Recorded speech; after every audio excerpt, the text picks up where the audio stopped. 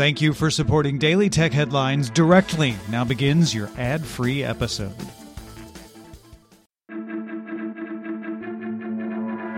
These are the Daily Tech Headlines for Thursday, January 21st, 2021. I'm Rich Straffolino. Google reached an agreement with APIG, a group representing roughly 300 political and general information press titles in France, on a framework to pay the publishers for reuse of snippets of content. A 2019 reform to copyright law in France required paying for use of snippets, which Google sought to avoid by simply not displaying them. However, France's competition regulator ruled in April that a unilateral withdrawal of snippets was unfair, damaging to the press sector, and likely an abuse of dominant market position, ordering that Google negotiate payment terms with publishers. The agreement establishes a framework within which Google will negotiate individual licensing agreements with IPG-certified publishers within APIG's membership, while reflecting the principles of law, with content set to appear in Google's new Showcase partnership program. Under the framework, payments will go directly to publishers, though terms will not be disclosed. Google said it's already reached individual agreements with a few national newspapers like Le Monde, Le Figaro, and Libération.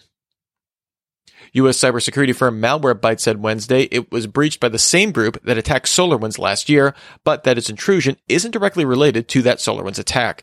Malwarebytes says the attackers breached its internal systems by exploiting a dormant email protection product for Office 365. The company learned of the intrusion from the Microsoft Security Response Center on December 15th, while Microsoft was auditing its Office 365 and Azure infrastructures for sign of malicious apps created by that SolarWinds attack. Malwarebytes says it's determined the attackers only gained access to a limited subset of internal company emails. Ford announced it's now sharing connected car safety data with other car manufacturers as part of the Data for Road Safety Partnership, which includes BMW, Mercedes-Benz, and Volvo, and is backed by the European Commission. Ford introduced local hazard information on the Ford Puma last year, which sends airbag activations, emergency braking, and fog light usage to the cloud to inform other Ford drivers on the same route.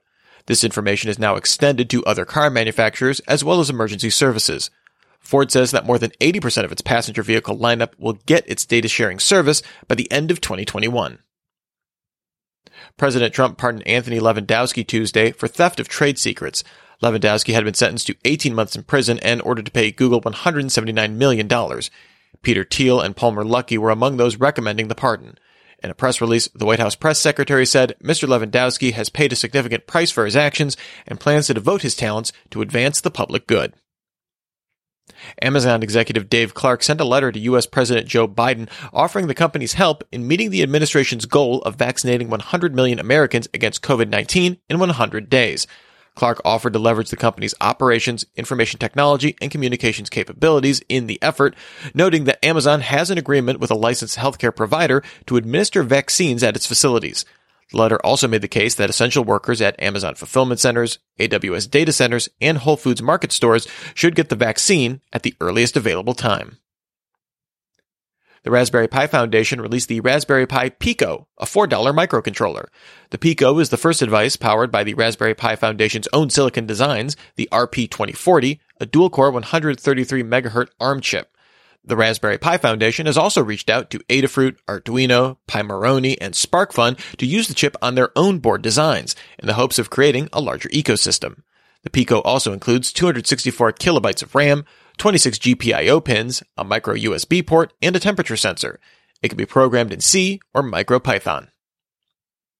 The security firm Corellium released a port of Ubuntu Linux to run on M1-based Macs. The OS boots into the full desktop interface and includes USB support, although there is no hardware acceleration, and networking currently requires a USB dongle. The Ubuntu build and a tutorial to get it running are available now on GitHub. A new subscription-based universal chat app called Beeper claims to offer integrated chat across 15 services, including WhatsApp, Signal, Telegram, Slack, Twitter, Discord, Instagram, Facebook Messenger, and iMessage. This last integration is done using a user's always-on Mac to act as a bridge for the service. If a Mac isn't available, Beeper claims it will send users a jailbroken iPhone with the Beeper app installed to act as a bridge. It's unclear if Beeper's $10 a month subscription includes the device. Beeper is built off of the open-source Matrix messaging protocol. The service is currently available by invitation only. Samsung Display plans to release the first 90Hz OLED screens for laptops. Manufacturing will begin in March in large quantities, with several global IT companies expected to release models with the panel later in 2021. The initial panels will be 14 inches, although aspect ratio and resolution are unknown. Bloomberg's Mark Gurman sources say Apple's first VR headset may launch as early as 2022 and will operate as a standalone battery-powered device. The size will reportedly be close to the Oculus Quest, with a fabric exterior to save on weight and include a cooling fan. Some prototypes also include external cameras for AR features, with Apple testing hand tracking. The headset is expected to be a niche device, with some at Apple forecasting initial sales under 200,000 in the first year. And finally, Google Calendar received an update, now offering offline support in Chrome. When now offline, users will be able to view events up to 4 weeks back, as well as all upcoming events. The feature is currently off by default and rolls out to rapid and scheduled release domains now, then to end users starting January 25th.